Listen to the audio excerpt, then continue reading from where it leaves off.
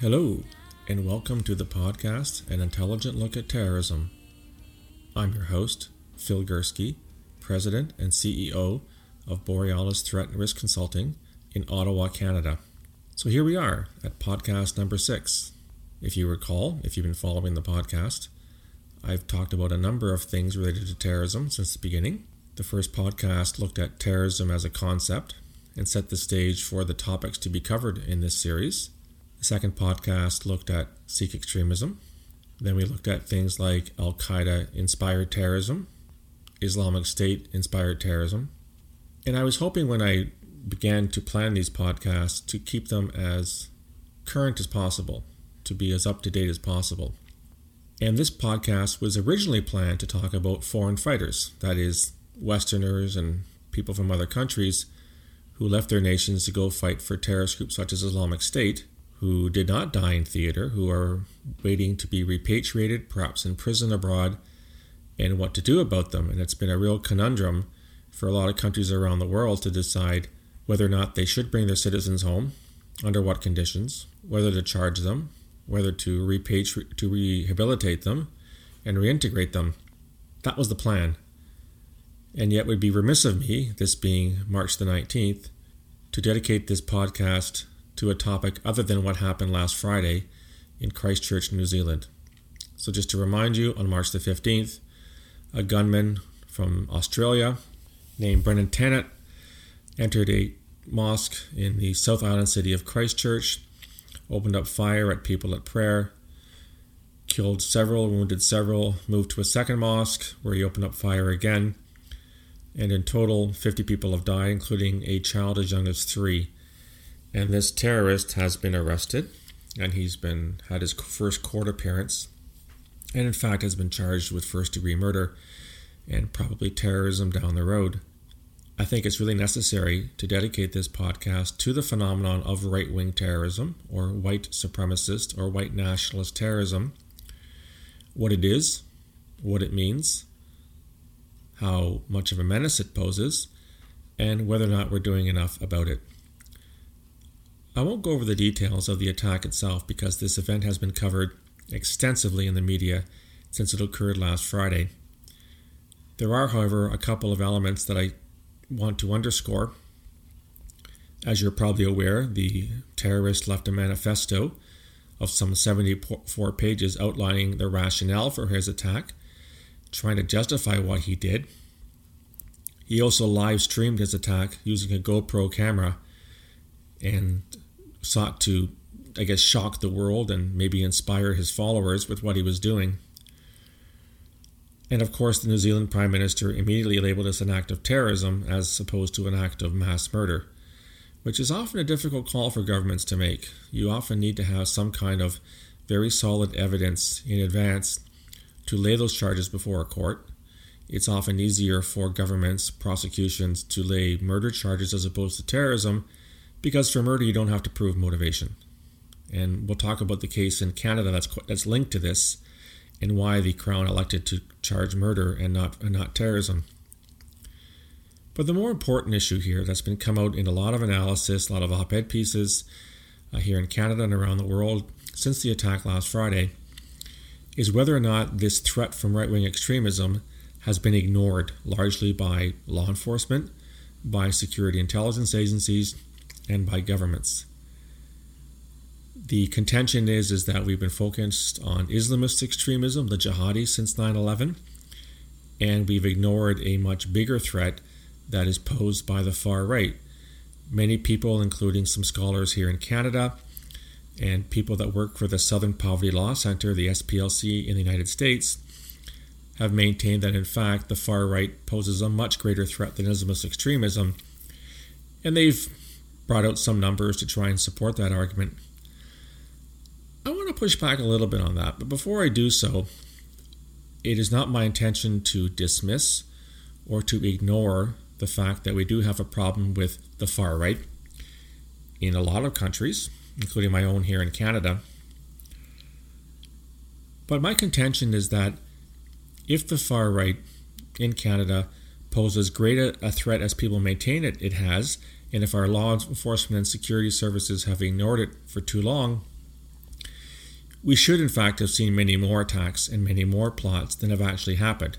So to summarize here in Canada, over the past couple of years, there is definitely one far-right terrorist attack that we can label as such, and that's the shooting in the Quebec City Mosque in January of 2017, where a young man called Alexandre Bissonnette entered on a Sunday evening during prayers, killed 6 people and wounded a dozen others. He was not charged with terrorism. He pleaded guilty to first-degree murder. And in that case, the Crown didn't need to charge him with terrorism because, in fact, it was quite clear he was behind the attacks, and he pleaded guilty to murder anyway. So there was no long court case. There was no need to prove ideology. The decision not to charge him with terrorism was a bit controversial at the time. A lot of people said, well, it's because he's a white man that he wasn't charged with terrorism. Had he been brown-skinned or Muslim or a foreigner, the government would have elected to charge him with terrorism. We can have that debate going back and forth. I don't think it's the case, but I understand the sensitivity of those that think that governments tend to charge people with terrorism only if there's some kind of a foreign link. The other attacks in Canada that some people think may have been linked to right-wing extremism are an attack in New Brunswick a few years back where Justin Bourque ended up killing a couple of RCMP officers. He was an anti-government, anti-authoritarian type.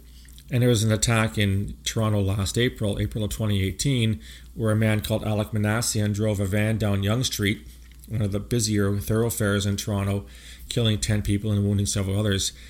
His motivation appears to have been tied to the incel movement or involuntary celibate. These are young men, largely young men, who cannot form relationships with women, are unsuccessful, and who therefore become misogynist and take out their anger against women and against males who successfully have relationships. It must be stressed that in neither the Bourque case nor the Minassian case is there a definitive definition of terrorism, let alone right-wing terrorism. The reason why I want to bring this up is because there seems to be, in the wake of the New Zealand tragedy, there seems to be this call for more resources to be devoted to far-right extremism in Canada and other countries. And I think this is problematic from a few perspectives. First and foremost, it is not clear that the far-right terrorist threat in Canada is as bad as people say it is. There's no question there's a far-right problem in this country. There's no question that we have individuals who are very hateful, who post some clearly disgusting things online. And as Barbara Perry of the University of Ontario Institute of Technology and Ryan Scrivens, a colleague of hers who's currently teaching in Michigan, have pointed out, there's lots of right-wing incidents in this country, but I would say that incidents are not necessarily terrorism. So, for example, painting a swastika on a synagogue or on gravestones is clearly a heinous act of hatred, but it's not an act of terrorism. Secondly, if it's true that the far right has been ignored by CSIS, my former organization, or the RCMP, from an investigative perspective, you would have in fact found a lot more successful attacks than have actually been perpetrated in this country. The fact that we haven't seen a lot of attacks, with the exception of Alexandre Bissonnette, illustrates to me at least that I think that maybe the far right terrorist threat's been a little bit overblown in Canada. The other thing when you talk about shifting resources to deal with far-right extremism and to dedicate men and women to investigations to look at that particular threat, you have to take those resources from somewhere. There are not infinite resources. There are finite resources with security services and law enforcement. And can anyone really argue in 2019 that the threat from Islamist extremism, which for the past 20 years or so has categorically been the number one terrorist threat in most of the Western world, is somehow on the wane? I think, and I know I'm biased having looked at Islamist extremism for the past 2 decades and written extensively about it, that's not the case. So if you take resources from somewhere, you'd have to take them probably from investigations looking at Islamist extremists. And if you do that, you open the door to the possibility that in fact you might have more attacks from that. I would also point out that we've had a number of attacks foiled that were planned by Islamist extremists in Canada over the past 20 years, including a number of successful ones. Some on the order of a half a dozen attacks have been successful in Canada since that time. and that the numbers simply don't warrant that kind of shift. More importantly, I think, when you talk about resource allocation, organizations such as CSIS and the RCMP have more things than terrorism to worry about. So sticking with CSIS, which is what I know better, you'd have to take resources away from counter-espionage and foreign interference, which are two of the other parts of the CSIS mandate. And we know that there is an increase in espionage in Canada. Russia and China are major players again, as they once were. And of course, this is the year of a federal election. And there was a lot of evidence of Russian interference in the US election in 2016, in France's election a few years ago, and other elections throughout the West. So just saying that we should devote more resources to the far right by those who think this is a good idea, my fear is they're not taking into consideration the fact that there are much larger issues at play here. So my bottom line is that yes, we need to worry about right-wing extremism. It is a real reality in our country. It's not going away. There's a good chance it's going to get bigger, but we have to find resources to do it, but that may entail getting more resources rather than shifting current resources from file A to file B. I've always argued that when you try to shift resources when you work in the security, intelligence, or law enforcement area, you're essentially robbing Peter to pay Paul. So that if one area gets more benefits from more resources, another area that may be equally important from a national threat or public safety perspective, in fact, gets fewer resources. So I'd like to see more data on the far right phenomenon here in Canada. There is some funding that has been allocated recently to look at this issue. I look forward to the results to try to determine if, in fact, the right-wing terrorist problem is as big as they say it is. I'd also make a distinction between right-wing terrorism and right-wing hate. Terrorism is a form of hate. Not all hate is a form of terrorism. And here in Canada, we have different sets of laws that deal with terrorism versus hate crimes. So that's another way to look at the far right here in this country. But clearly, a lot more has to be done in terms of identifying those who are behind the hateful messages that are posted online.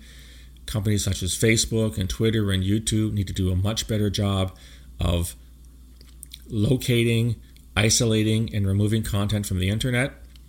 I know that in Europe, for example, the European Union has threatened these companies with large fines if they don't do a better job of removing material. But in fairness, these companies are faced with a couple of challenges. Number one is the sheer volume. The number of postings, videos, tweets, Telegram messages, YouTube, whatever, is incredibly large, and it's growing all the time, and so it's hard to keep up with the sheer volume of the data.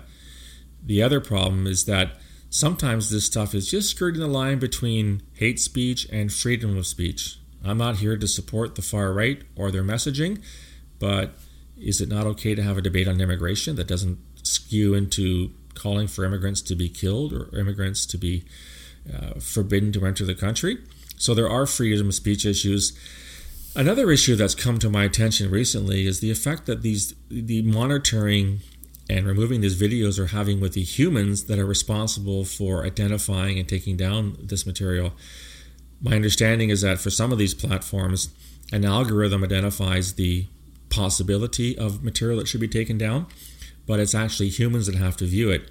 And in some cases, these humans are being forced to look at many such posts every 15 seconds, so many per hour, so many per day, and it's having psychological effects on people forced to watch this stuff.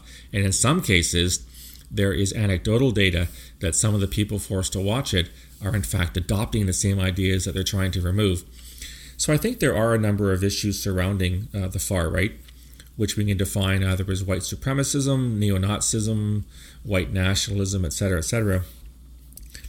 But I do want to get back to the attack in New Zealand and to the manifesto that was left to weigh in a little bit on what I think all of this means. So as I mentioned at the outset, there has been an awful lot of analysis of late on the attacks in New Zealand. There was a horrendous attack that killed so many people, and it had effects all around the world. New Zealand is a lovely small country that is not normally associated with violence. It has a very low murder rate, for example, despite the fact that it has very lax gun laws. And the New Zealand Prime Minister, who has been widely praised nationally and internationally for her reaction to the massacre last Friday, has vowed to toughen New Zealand's gun laws, and that'll happen pretty quickly. And in a lot of ways, the attack in New Zealand is akin to what happened in Australia in the mid-90s when a man in Tasmania, in Port Arthur, killed 35 people. And Australia's response to that was to tighten its gun laws. So I'm pretty sure New Zealand will follow in its footsteps. But to get back to the attack itself, as I mentioned, we have the benefit of a manifesto that was written by the terrorists. It's not a very good manifesto. I've had a look at it. It's very disjointed. It's very poorly written. But the important thing is not how it's written, but what it says. And in this manifesto, the terrorist refers to a number of incidents in recent and not so recent history that are part of what we call sort of the far-right narrative. So we talk a lot about the Al-Qaeda narrative or Islamic State narrative. Well, there's a far-right narrative as well. And the far-right narrative talks a lot about supposed decrease in influence and power of the white race. It talks a lot about the invasion of immigrants into Western societies. It talks a lot about the advent of Muslims taking over cities, of Muslims having large families, and therefore eventually creating a larger population than the so-called indigenous white population. There's a lot of talk about Muslims coming to impose Sharia law on Western societies. And even if a lot of this stuff is dubious at best, there's not a lot of truth to what these people are saying, these types of myths and these types of tropes, I guess as they're called, are spreading rapidly online.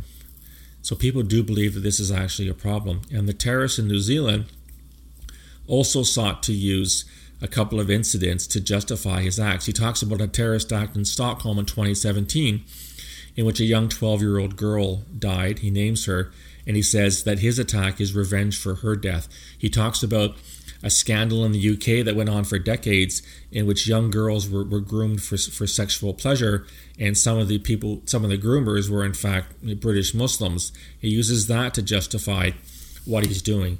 He talks about the need to preserve the white race. He talks about immigrants as invaders that need to be rejected. And ironically, he talks about Australia and New Zealand being white European countries, missing the irony that in fact they are white countries only because of white invasion in the 18th century by the UK. But sometimes irony is lost on these people. I think overall what this manifesto shows is that there are a number of things that white supremacists think is wrong with the world. They criticize governments for not taking action. They criticize governments for allowing high rates of immigration, and that they have decided that the only way to push back is to do so violently. So the terrorist in the case of New Zealand cited Anders Breivik. He, of course, is the Norwegian back in 2011 who killed over 70 people in Norway. Again, citing these bizarre theories about the purity of the white race. Mr. Breivik saw himself as a Knight Templar, evoking the memory of the Crusades, which is a very common element that's cited in white supremacist literature. The Crusades as this great effort by the Christian world to beat back the Muslims. A lot of references to 1683, the gates of Vienna, when the Ottoman Empire was banging down the very doors of Christendom and was pushed back. He even cites Alexander Bissonnette, the young man in Quebec City from January of 2017. All of these things as inspiration for what he did. So have a look at the manifesto. It's still available. It's not a very good read, but you'll get some of an idea of the types of things that are very common in white supremacist literature. And I'll tell you, reading a 74-page manifesto sure beats reading Anders Breivik's manifesto, which hits in at 1,500 pages and has 20 times larger and 20 times more boring than the manifesto that the New Zealand terrorists left. When we look at what happened in New Zealand and the aftermath, we've seen an outpouring of grief and solidarity around the world. It's nice when you see these things happening. But at the same time, there's been a lot of criticism over the New Zealand Security Service and New Zealand Police for not preventing this act from happening. The terrorist was quite active in promoting his views, so the question then becomes, why wasn't he being monitored? Why wasn't he on New Zealand's radar? Why was he allowed to buy those guns? Well, I've already alluded to the loose gun laws in New Zealand, but the far right wasn't a priority, I imagine, for either the police or the security service in New Zealand. They're fairly small services. I know them both. I visited them both in Wellington, and I imagine they simply didn't have the resources to look at this kind of thing. The government has promised a review of what happened last Friday. It's promised to look at what its security services knew, didn't know, should have known, whether there should be changes to how the services act and what they focus on. The other challenge going forward is going to be the trial of the terrorist. So he's been deemed fit to stand trial. He was assigned a court lawyer. He's rejected the court lawyer, which means he's going to represent himself in court. Now, this is really quite a dicey issue because we know that, in fact, if he chooses to represent himself in his court case, that he's going to use his defense as a pulpit to spread his vile views on humanity, his vile views on Muslims and on immigrants. We already know that his act has been praised online by white supremacists. A lot of people calling him a hero for what he did, thanking him for his actions.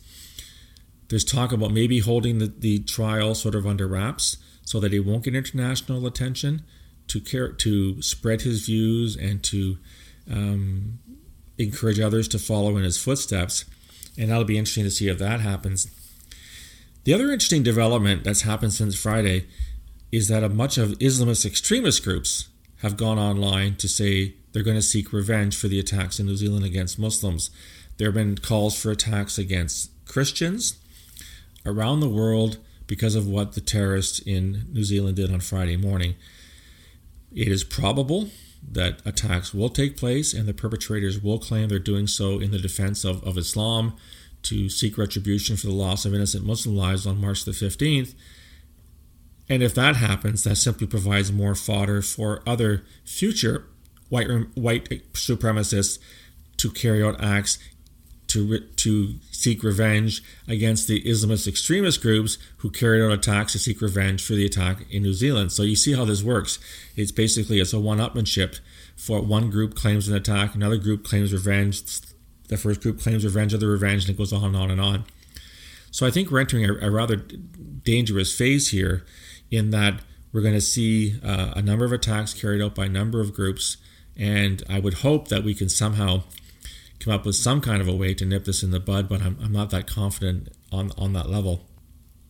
When I heard of the attacks last Friday morning, I was not in Ottawa. I was out of town, got a call from a Canadian media source asking if I'd heard what happened. And when I turned my computer on to read about it, my heart just fell. It's hard to comprehend the slaughter of 50 people who are simply doing nothing more than carrying out their rights to pray to the God that they worship in a sanctuary of peace and tranquility. And it's hard to comprehend how somebody could kill a 3-year-old in cold blood with no more compunction than killing a mad dog. What goes through a person's mind that does this? You know, I've worked in terrorism for an awful long time, trying to understand it, trying to help others understand the phenomena of radicalization to violence and what goes on in a person's head when they go down this pathway. But I have to admit that I was really struck by the sheer horror of what happened last Friday morning in Christchurch, which I think is an important lesson, is that even if those of us who are in this field, as long as I've been, should never get jaded. We should never just say, oh well, another attack. Something else for me to analyze, something else for me to write about. This is truly horror of an unspeakable level. I want to express my condolences to those who lost their lives, to their families, to the mourners, to the citizens of New Zealand whose society has been ruptured in many ways.